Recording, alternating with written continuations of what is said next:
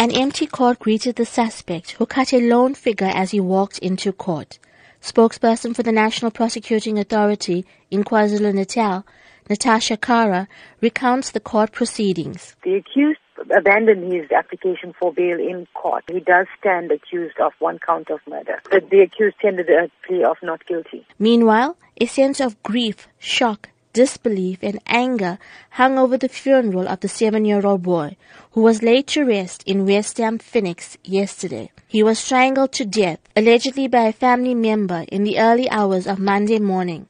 The boy cannot be named to protect the identity of his 4-year-old sister, who was with him at the time of the death.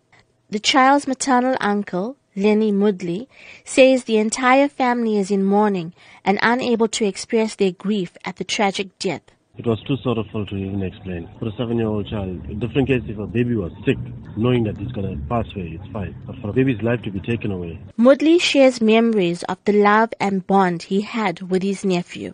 Oh, he was excited for this weekend. We were going to go and get Nando's. Every time his mom tells Leniana is coming, he's excited because I always take them everywhere. Wherever they want to go, I take them. To the beach, pool. The suspect's brother, Raveen Kuber, says he is unable to accept the tragedy his family is going through. He says if his brother is guilty, he should serve his time. Still can't get over this. Still can't get over it. What I feel, he must serve his time for what he has done as a brother. I'm so heartbroken because one girl is left. Imagine how she's going to feel when she's growing up. He's my bro, but I'm against him for what he did. Phoenix SAPS spokesperson, Captain Louise Naidu, says their investigations are at a sensitive stage. She explains how police made the arrest.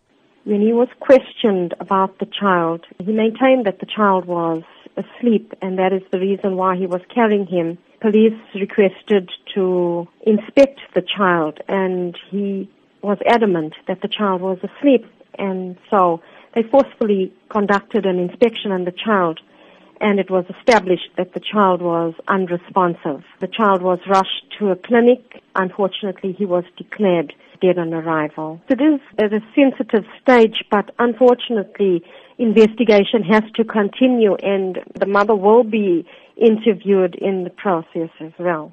Meanwhile, clinical psychologist Dr. Sharona Rawat says there will certainly be long-term implications for the 4-year-old girl who allegedly witnessed the incident.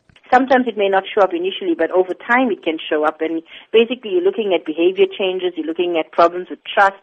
Children of that age, they often feel that they are responsible for what happens in their lives. They feel that they have a hand in it. So you're looking at guilt. To see a loved one kill another loved one goes against everything that we know as human beings. Her sense of safety, I would say, is completely shattered. The case has been postponed until the 8th of June, pending further investigation. For Newsbreak, I'm Rachel Vadi.